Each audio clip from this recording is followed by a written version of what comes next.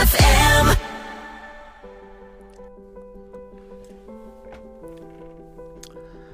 It is just past 18 hours, 31 minutes and 15 seconds East African time.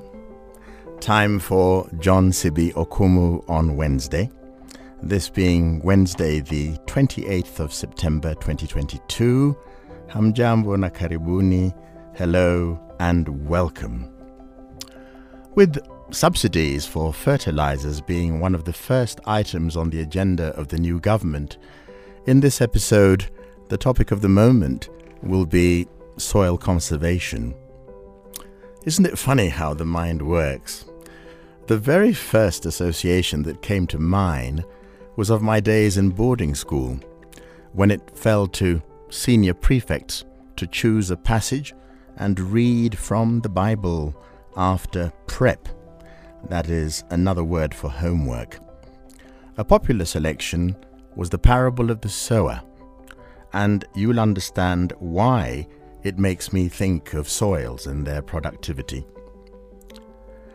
A sower went out to sow his seed, and as he sowed, some fell by the wayside, and it was trodden down, and the fowls of the air devoured it. And some fell upon a rock, and as soon as it was sprung up, it withered away, because it lacked moisture. And some fell among thorns, and the thorns sprang up with it, and choked it. And other fell on good ground, and sprang up, and brought forth fruit 100-fold.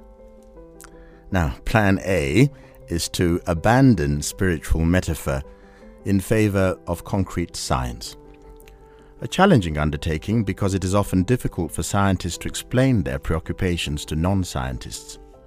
What is a good soil in scientific terms? And can bad soils, so to speak, be made better through science? Our mystery guest is a soil scientist. Now, let her hear some of the answers we got to the question, do you do anything to improve the productivity of your soil from year to year?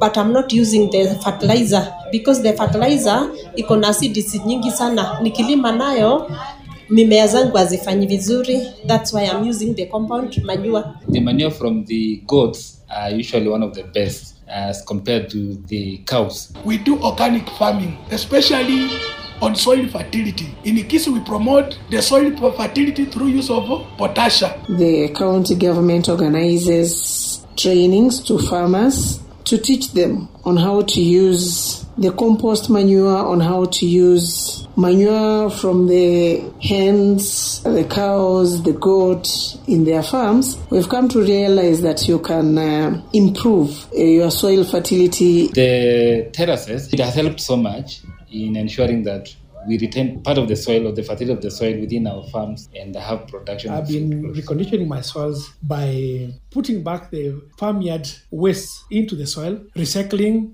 the maize stalks and accompanying it with chicken droppings. One of the things I've been doing to ensure that I retain the soil as well as the fertility, the crop rotation. During every harvest, we are able to recoup back the remains of the maize.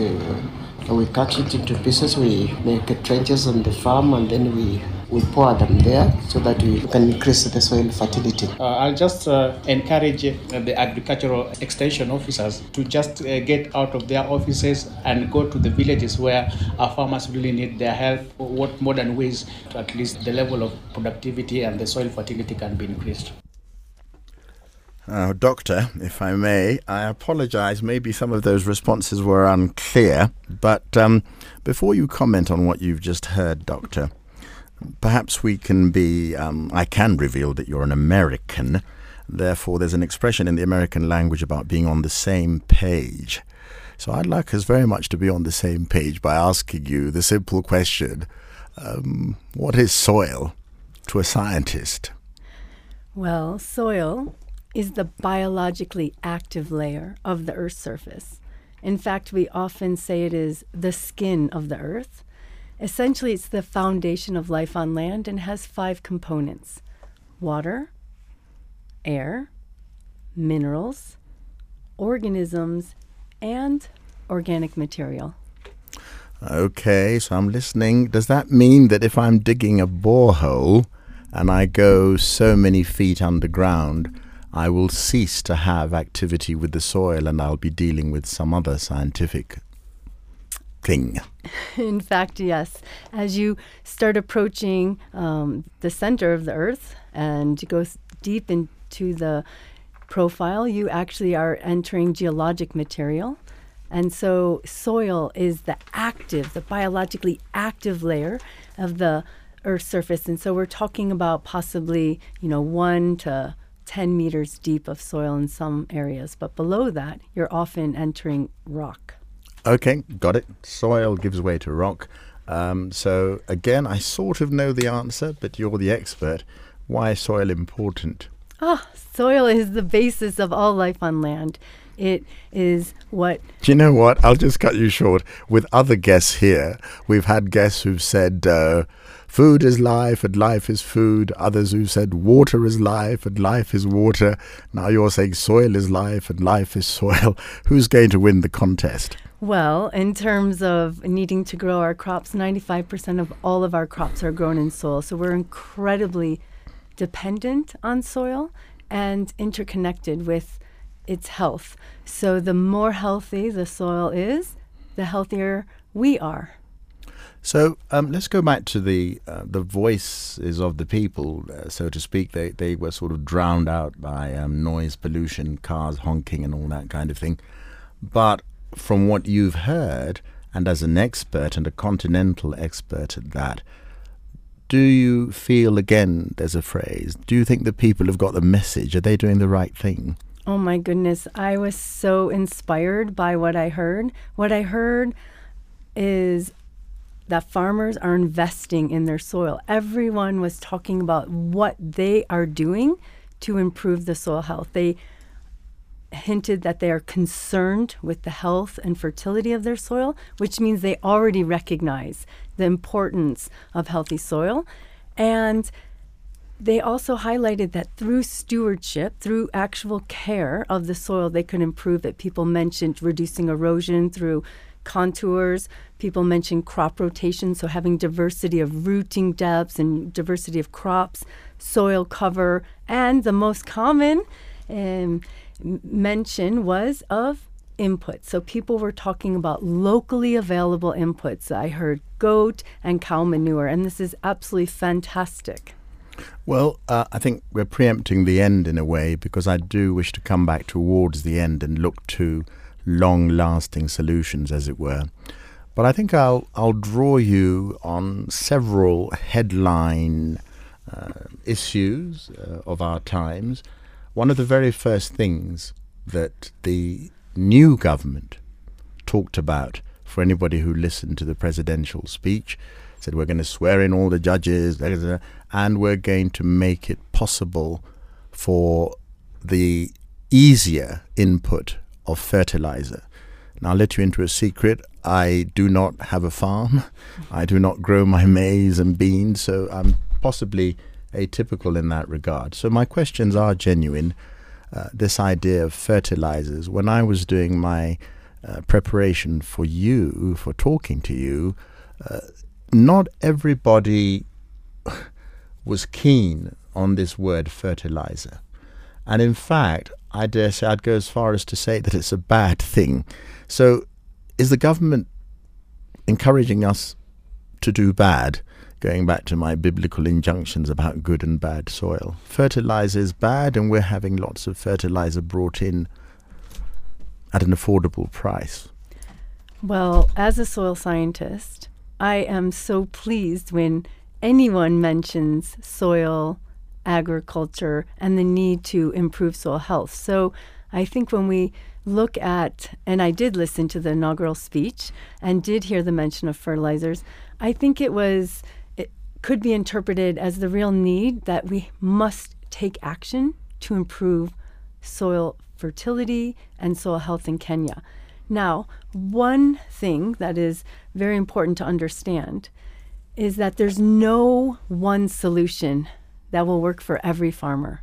And we cannot have such a simple statement as all fertilizer is bad or all fertilizer is good. What I would like to point out is that when we have a functioning soil ecosystem, we have organic matter, we have soil organisms doing some nutrient cycling, the use of fertilizer is much more efficient, and we will actually need less fertilizer. Well, there's something there. I'm listening carefully. This word, we're just using the word fertilizer as though it were all the same. Now, when I go off shopping, I've always got 1,000 brands of soap, 1,000 types of rice. So in other words, do I just walk into a shop and say, fertilizer, please? And I also talk to people and say, you need fertilizer when you're planting crops, and then you wait for the rains to come and you have some more. So I'm setting you up to say that, or to suggest that if we make a mistake in our choice of fertilizer, we do irreparable damage to the soil. It's a very good point. And actually, I'm not a fertilizer expert, but I do know that there are many different types of fertilizer, and some of them really require a very strict regime of when they are applied and how they are applied. And so you're absolutely right. Having blanket recommendations, not only of when to apply, but how much and what grade, won't necessarily solve all of our issues. And also, may I ask whether it will always prove necessary to use fertilizer? And I'm going back into historical time where there are beloved ancestors, with the spirits living in the forests and everything else. They weren't using fertilizer, but they fed themselves and the general populace for ages and ages without using fertilizer at all. So why the need for it?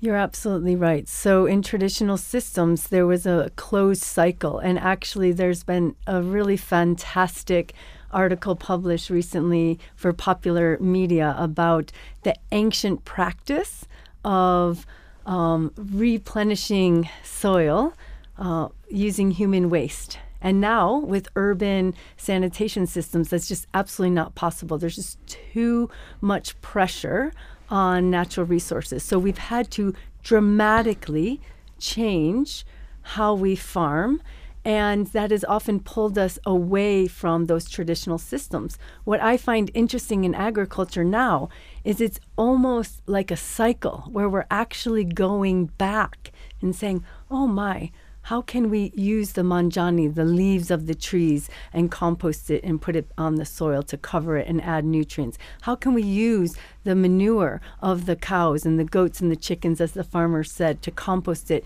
put it back into the soil, and really closing that cycle? Because what happened since the 70s is we've really had a linear path, input fertilizers from very far onto the farm. And now we're finding when we have a more closed cycle on the farm, we don't need to rely so much on these inorganic fertilizers. There's still an important role for them, I think, but it's not black and white anymore. Right, so I'm going to see these fertilizers basically on land where one can grow crops, and I'm seeing trees and fertility, and I go back, school, we read the Bible, but at school, let's stay to that part of Kenya which was arable. And I do believe that so many years ago, 50 years ago, only 23% of Kenya was arable when I was doing my O-level geography. And let's stay there for a moment and go to this topic about planting, reintroducing the Shamba system, going into the forest, they're all having a whale of a time, and going into them to plant food. Now, I know this is a sensitive topic. I know that you're not a politician, but you are a scientist. Is it a good thing for us to go in there and destroy the forest so that we can have an increased yield of maize every year? Well, and that's how the layperson would see it, because it seems to me that there's going to be a level. Again, there's always a sort of coded message in my questioning. There's going to be a level of degradation. Things were fine as they are, and once again, man is going in there with some sort of newfangled solution that suits him. Yes, and I think it's Or her. about, thank you. Yes. I think it's also about your interpretation. So, one, yes, Kenya actually has a long history of cultivating trees alongside crops. So having trees in agricultural areas. And this is critical component of agriculture because it can improve soil health, and we call that agroforestry. But this type of farming took place in a very low intensity and also was considered ecologically sustainable. But now, as I've mentioned, we have increased pressure on our natural resources.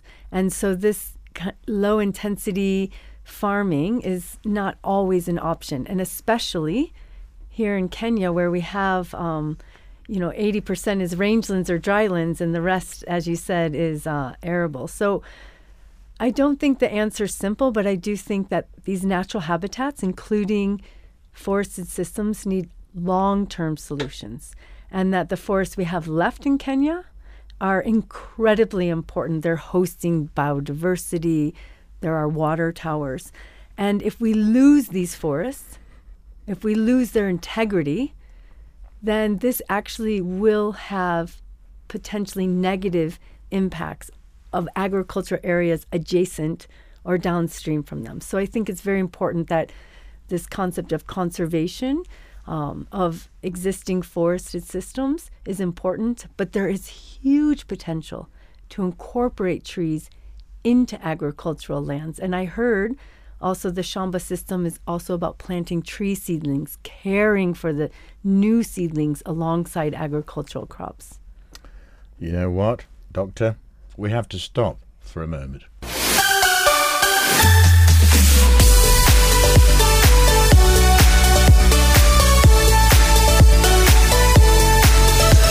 best mix of music. Capital FM. Doctor, I've just introduced you to our marvellous jingle, but we must go back to soils, and I'm not going to let this Shamba system bone uneaten for that long, in the sense that if people are uneducated, the pictures that accompany the idea of any kind of invasion of forest land is that the trees are cut down and there's a knock-on effect. People want firewood. People are not just going to plant their crops and go and live away and sort of come and look at them every day because somebody would steal them. So I'm saying, well, you don't know the answer to this question, but how would you think that the government is going to manage the good management of forest use? It's an impossible task. It's a really good question, and I think that idea of how you supervise or assess the management and what is good management is incredibly difficult. And I do know that with the Kenya Forest Service that they're also very interested in understanding the health of the soil in the forest. So I think it's not just about the trees, right? It's about the healthy soil. It's about the water that's being absorbed and held in that forest soil and providing the water to Nairobi, right? That we're drinking here. And it's also about the biodiversity, the birds and the insects and the frogs and everything else, not to mention, elephants, that really depend on an intact ecosystem. So I think that your point about how you can ensure it'll be sustainably managed is incredibly tricky, and why we need to be very careful. Right, we're going to go back. Let's always park the idea of solutions, because I'm going to say, great guru, tell us the way forward. What shall we do? But for the moment, we're going to change tack. Now, we've had forest as a key word. Now, rangeland. When I first came across the idea of rangeland, I sort of saw, cowboys and Indians, the Lone Ranger going off into the range. But it just meant land where it's a bit drier. It's a bit more deserty. And now, what are those people going to do? Because in my researches, again, I found that there were invasions of certain plants, Propsis, Madenge, some kind of awful things that were doing everything to degrade the soil. And whatever was there, the water was being removed by the plants that were growing. Now, you know why that causes me a certain amount of anxiety. I thought that if you plant things in the soil, then they will retain the water and the moisture, and the soil will be good. But it seems to me that you can have things that do nasty things to the soil. And again, certain trees, if you plant them, grevillea, they will go in there and they'll take all the moisture. So comment on that. Well, actually, it makes me think about something that's a very important concept when we talk about land management, is that the ecosystems are so diverse. Forests are diverse, rangelands are diverse, agricultural land is diverse, but even within rangelands, there's diversity. So whatever management practices we do need to be tailored to that context. And also, the thread that I'm hearing throughout this conversation is about management and how important management is. And actually, there's a fascinating story about Mathenge here in Kenya. And I'm not sure I'm the best person to tell it, but my interpretation of it is that it was actually brought in to Kenya to stop soil erosion. Oh. In Baringo. Okay. So what is that phrase that's so popular? Unintended consequences. You may have the best intentions, but sometimes if we don't understand the ecological complexity, things can go wrong. So it was brought in, and now it is really spreading. It's an invasive, and so it is so common now that even people are finding uses for it, such as charcoal production. So the cycle continues. Yeah, the cycle continues, but we're hearing this about other things. I know you're the soil person, but we could say the same thing about water hyacinth on Lake Victoria. We could say the same thing. I'll tell you something about my grandma. I'll tell you a story. The fish of the moment was tilapia zilla, ingeke. So there we are, all having a whale of a time. And then into the lake was introduced Nile perch, which my, dear grandma, bless her soul, wouldn't eat because it was such a huge fish. It was, reminiscent of the devil. And it's also the size of a human being. But guess what? The Nile perch has invaded the lake, and the tilapia and all the other little delicacies that I won't go into because I only know how to name them in my mother tongue, they've disappeared. The point of my story, the takeaway of my little Aesop's fable, is that science can get it wrong. And how are we to trust science when it can reverse things in such a terrible fashion? Well, actually, I would argue that it wasn't science getting it wrong. I think it was the lack of science in these decisions, especially in terms of the prosopis. I think that what we need is more collaboration between science and development so that these things don't keep happening. Prosopis is one example. There's another example. So prosopis is exotic, but there's another example in the northern rangelands. It's an indigenous tree. It's called Acacia rufescens. And it naturally exists, but when the soil is so degraded, it actually can start taking over and becomes the predominant tree across the landscape. Now, a tourist may come and think it's absolutely beautiful, but as a scientist... Yes. It looks good in the pictures too, standing beside it. It does. Yes. So it's very important that we have this collaboration with local knowledge, scientific knowledge, to inform development and investments. Otherwise, we will run the risk to keep making these decisions that have negative consequences. Well, I'm going to stay in the rangelands. There they are. They're spreading. We've got 4 minutes in which to stay with them. And I'm going to stay with the key word degradation. And we're going to spill over into the next segment. But degradation is the idea of man, us, people, women, wananchi. And here we are now. We've been talking about degradation caused by prosopis, acacia, these fancy names. But human beings are also, there's the pastoralist with his cows, hundreds of them. I know, sadly now, with the drought, a lot of them are dying. But the idea that a person had to have a herd to be a real man or woman in that, you had to have your herd of 4,000 cows. Now, again, you've worked out my question. Man is the baddie, but we can't control man or woman. Well, I think first we have to understand what is degradation. So when something is degraded, it is no longer able to provide all the services, right? Holding water, growing crops, growing trees, providing. So when a system is degraded, then it's just unable to provide those services.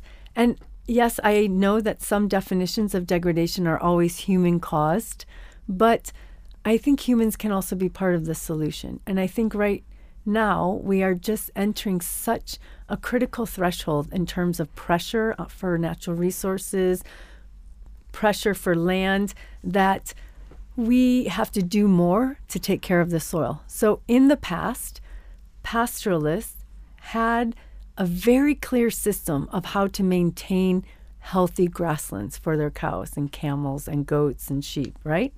It was reserve grazing grounds. We've actually done research and interviews and stakeholder engagement and found now many, many communities are all going to the same exact reserve grazing grounds. And guess what? There is no Ngojit, no Nyasi, there's no grass there. The soil has been eroded. And there's this upcoming of these new invasives and even indigenous invasives. So now we need a different mentality of, okay, we need to do more active restoration. And back to the comments at the beginning, all of those farmers were actively doing soil restoration, soil stewardship. And so I think it's behavior change. We were very spoiled in the past, and now we actually really need to take action. Well, it's going to be time for another break. This is a conversation, since soil is life, I think is a conversation that could go on forever. But we're going to have a quick break and come back and continue.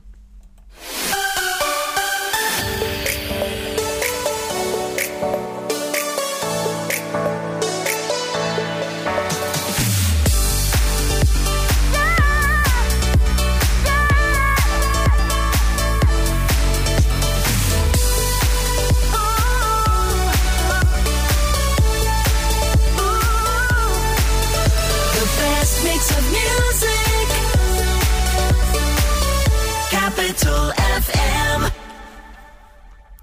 Daktari, here we are, back again, and I'm going to go back to, we're still in our rangelands, and we're going to stay there for a while, because I remember my childhood statistic.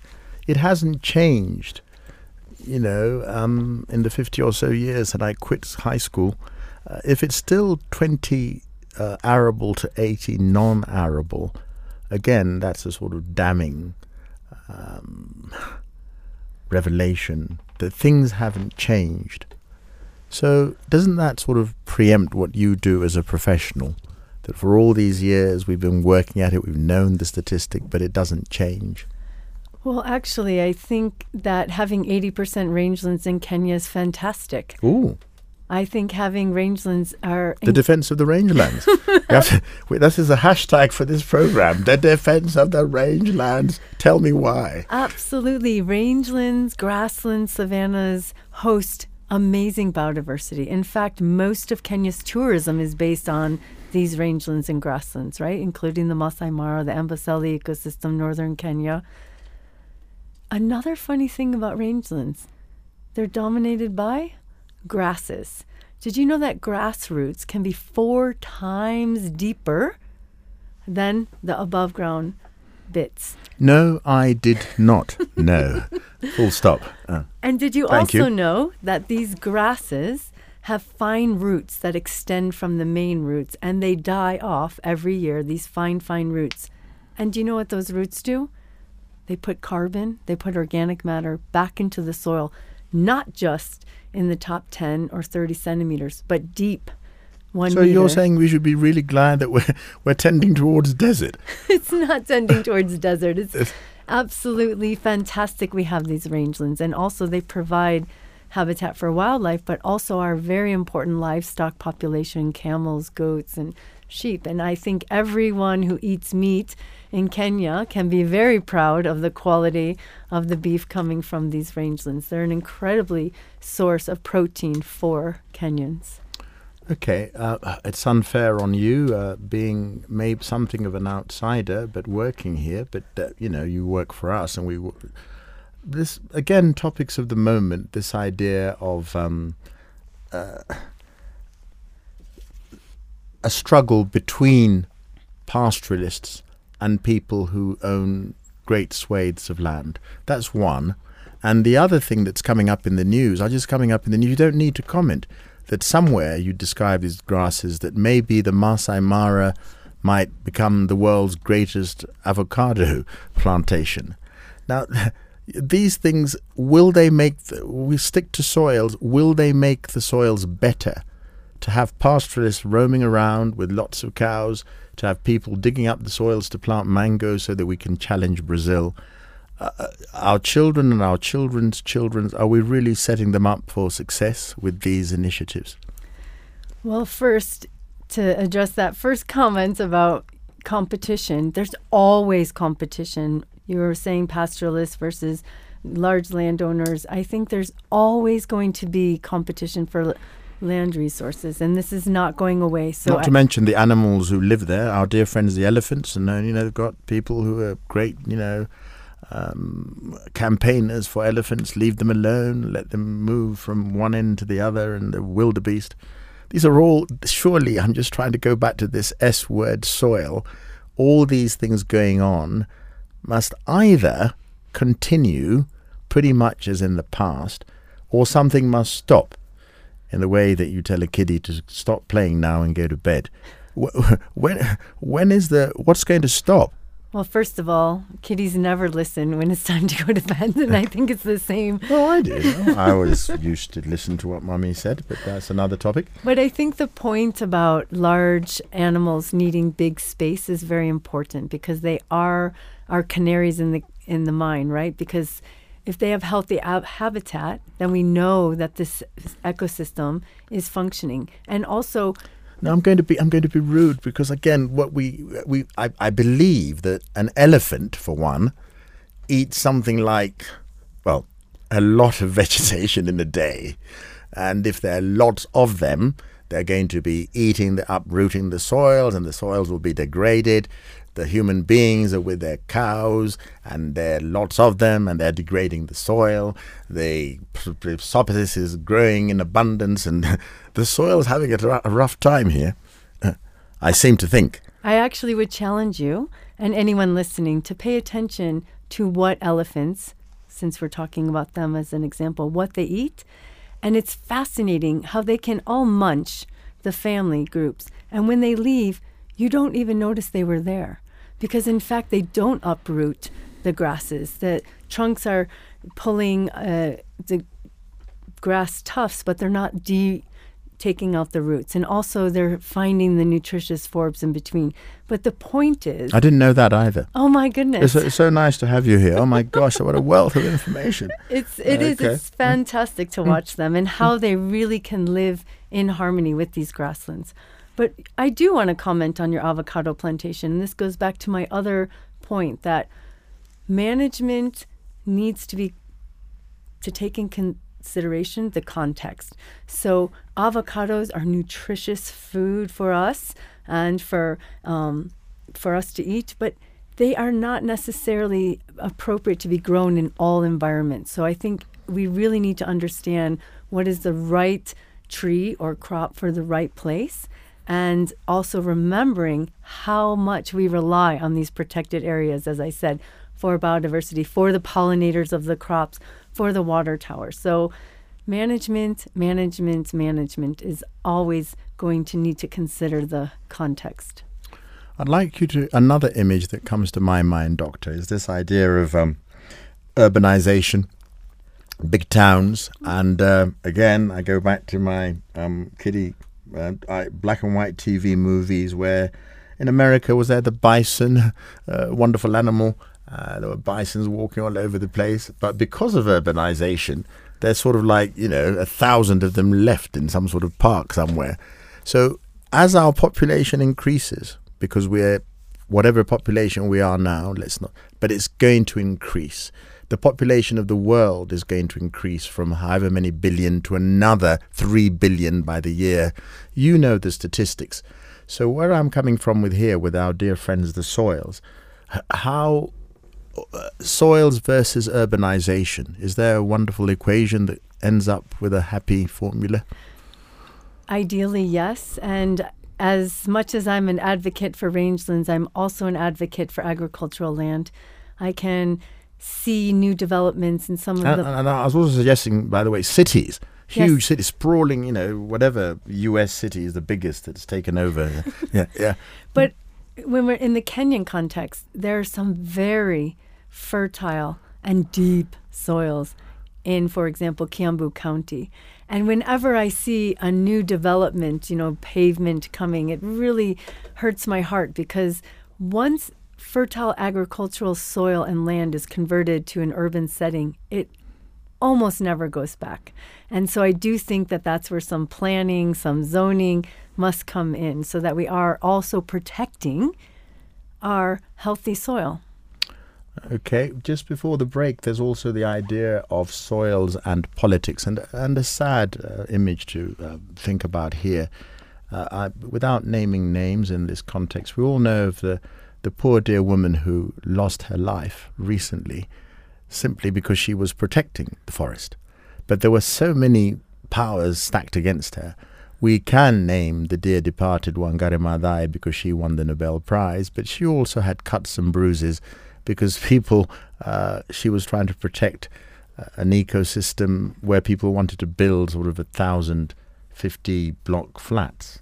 Well, I think that our voice is very important, and I think having an education and awareness of what needs to be done is so important. And I really think that everyone needs to use their voice. Youth, elders need to be teaching youth, scientists need to be speaking out. I never liked that phrase where everybody has to speak out, because most people that I meet, maybe they're all wimps, but they're afraid to speak out. Speaking out comes at a price. But you can speak out in many different ways. You can speak out by planting trees, by caring for your soil, by actually, writing books, or actually using your physical voice. So there's many ways to speak out. Or having a program such as this, upon which we discuss these deep and weighty issues. But let's get serious for a moment. I want to go back to this image of, isn't the scientist going to appeal to government and to politicians and speak directly to them? So in other words, are you going to write an article, an op-ed in one of our papers with your name on it and say, this is what I think about one of these pressing issues? Or are you just going to stay in your lab getting your statistics and data and saying Armageddon will come in 3 weeks' time? Well, I think anyone who knows me knows that I prefer to be out in the field and also using my voice and my written word. So I think it is our duty as scientists to use the data that we're collecting to generate this evidence and bring it forward into a digestible, usable form for, you mentioned, policymakers. Digestible? Sorry. Well, not sort of like eat it, but I haven't seen. I see billboards, say, buy this perfume, buy this suit. I haven't seen traveling through Nairobi a huge billboard saying healthy soil. Yeah. So isn't that a great lack?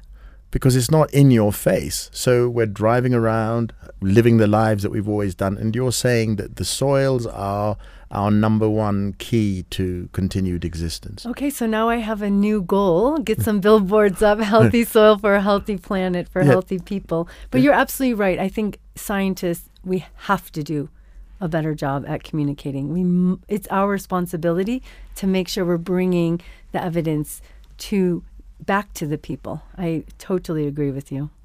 Well, we're going to have one final break, And I'll tell you what's going to happen now, because I've got it off my chest. All my sort of pressing, burning, raging questions. I think we've dealt with fertilizers. We've dealt with people doing this, that, and the other. Now that you're here, in our last segment, I'm going to listen to you pointing to the most salient issues and speaking to us as citizens and the role that we can do to make things better. And maybe we can wind back to our Vox Pops. And should everybody be doing what we heard? Are they doing it? Let's save the world in the next 15 minutes. But for now, we'll stop.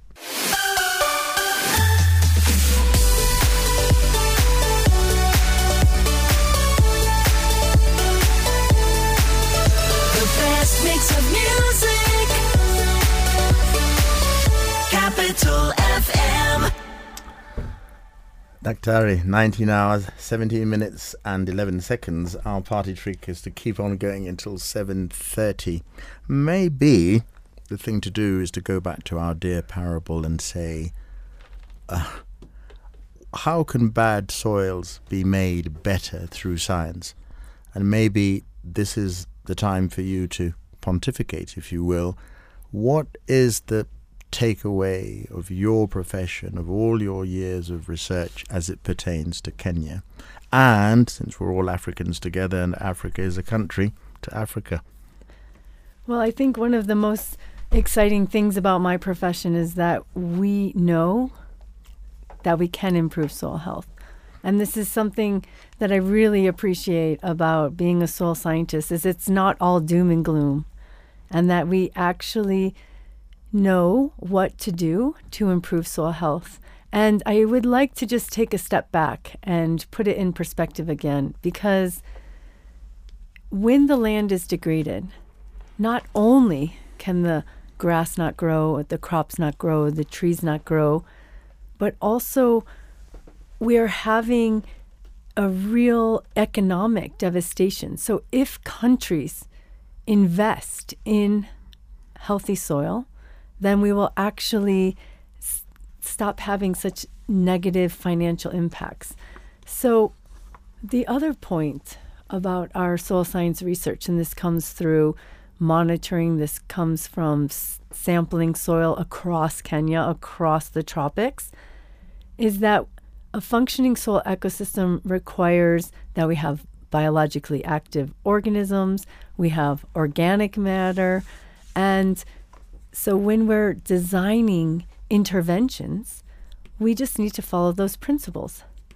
If you remember, I said soil is like the skin of the earth. So it needs to be covered. When we are trying to produce crops, or even in the rangelands, that soil needs to be covered. So in agricultural land, it can be covered with cover crops, with leguminous beans that I'm sure you've seen on your parents' farm or your neighbors. And if we're in the rangelands, it's about covering it with grasses and forbs. It is when the soil is not covered when we really start to have issues. We know that we've been experiencing a drought here in Kenya. And then during this drought, the soil that's uncovered becomes what? Hard. And then once we finally get that much needed rainstorm, it often doesn't come gently and smoothly. It comes in a torrential downpour. And what happens is the soil just cannot absorb the rain, the water. And so it does what? It runs off. And it carries with it any topsoil that may be needed. So I don't know if you've been to northern Kenya. I have. So sometimes you see little pedestals and little stones on top of these pedestals on the soil. That's when a rainstorm has come, it's eroded loose soil away, and then you're left with these pedestals. And back to my point about keeping the soil covered. That's one of the first principles. I'd like to draw you on two things, monitoring and testing. And I'm going to give you again a layperson's perception. I go back to the village, and generations of my people have lived on it. But I doubt highly that they've picked up, or a spoonful or a bucketful, and taken this soil to be tested to see whatever it might need to contain, potassium, calcium, whatever all the scientific needs are. How is that ever going to be? How can you, as a citizen, perhaps not that well educated, begin the struggle when you don't know how to improve your own soil? Well, I think that soil testing is incredibly important, because the more you learn about the soil, the more you want to protect it, the more you want to conserve it, the more you appreciate it. And there's many different ways to test. Certainly, observing the soil physically, whether or not it's compacted or not, or what is the texture. But wouldn't I need to know what name my soil is, like the name of my child? Red cotton, black cotton, blueberry hill soil? Don't I need to know? Well, if we're talking about productivity, it's very helpful to know the content of certain elements, so we can call them nutrients in the soil. So, for example, the carbon content, the nitrogen content, the magnesium, potassium, calcium. In fact, one of the farmers mentioned he applies inputs for potassium. So, in fact, understanding how much of those nutrients are in your soil is incredibly important to know how to manage it. And actually, science has completely advanced in this area of monitoring. We've reduced the cost by 1/10. We now have sampling designs that can really assess plots of farmers' fields and how healthy the soil is across large landscapes. We have revolutionized soil testing and monitoring. And actually, Kenya is really advanced in terms of the lab facilities, including at where I work and where I lead, and so also the government. I could take a bucket full to where you work and have my soil from my village tested. In fact, and given an exam report. Good soil, continue the way you are. I'm going to insist that you bring it to our lab, and then we can discuss your results. And actually, more and more farmers are interested in learning about the nutrient content of their soil, and having this information will inform how we manage. But the other point is that by monitoring the soil, we can also understand how our management is impacting it. And what we are really keen on now is understanding how our efforts are restoring the soil health, how we're increasing the soil carbon. And I hope Kenya will put soil organic carbon into their nationally determined contributions, because this is a really important climate change mitigation opportunity to store carbon in our soil through management. One last question, and that is about, we talked about politics within the country, but now continentally, am I my brother's keeper? Am I my sister's keeper? Or do soils never transgress national boundaries? So in other words, if we're sort of happy here, we shouldn't really be concerned about what's happening in Ethiopia, and we shouldn't really be concerned in what's happening in Somalia, because it'll never get to us. We should absolutely be concerned about what's happening everywhere, and especially when we talk about storing carbon in soil for climate change mitigation and adaptation. This influences and affects all of us, so we absolutely should be concerned, but we can also learn. But are there protocols in your professional life? Do you sort of like sign things the same way they do, say we don't know, no nuclear weapons? Are there such conventions with regard to the soil internationally? There's absolutely the United Nations Convention to Combat Desertification, which is a global convention to really rally people to understand how to mitigate drought and to improve soil health.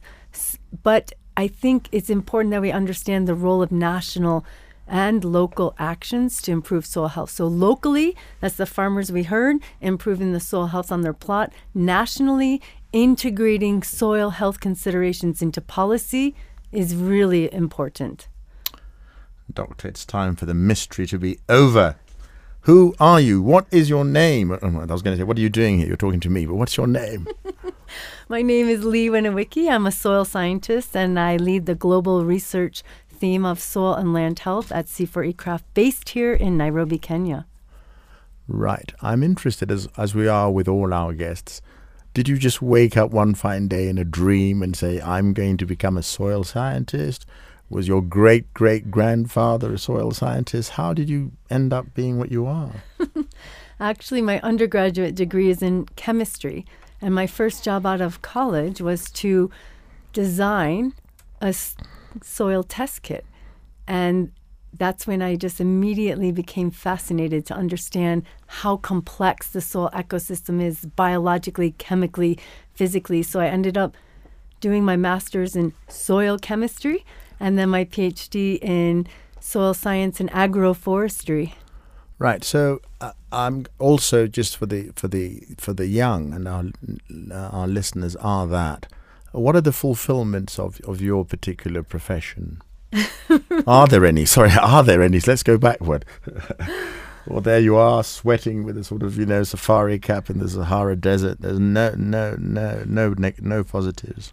Well, I think as a soil scientist, we really want to encourage everyone to take care of the soil, to recognize its importance, and to make sure that everyone knows that they have a role to play. It doesn't matter if you're in the urban setting, you can be protecting some soil in a pot. If you're on a small plot of land like I am, I've been growing my own food my whole life.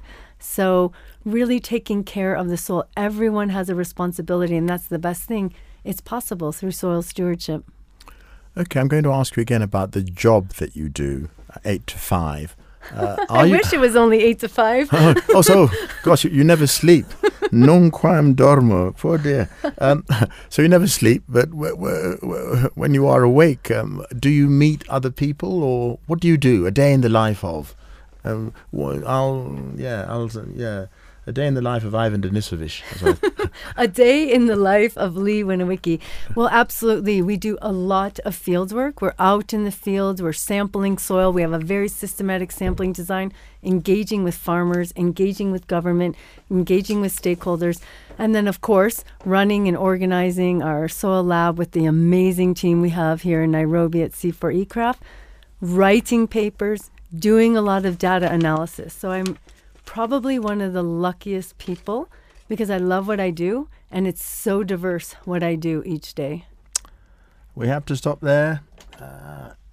Do continue to give us feedback, hopefully positive and reassuring, on the Twitter handle at Capital FM Kenya, or drop us a text or WhatsApp message on 0701 984 984. I've been talking to soil scientist Dr. Lee Winowicki, and you've been listening to John Siviokumu on Wednesday. I got that was easier to say. Much obliged. Thank you very much. Until next time.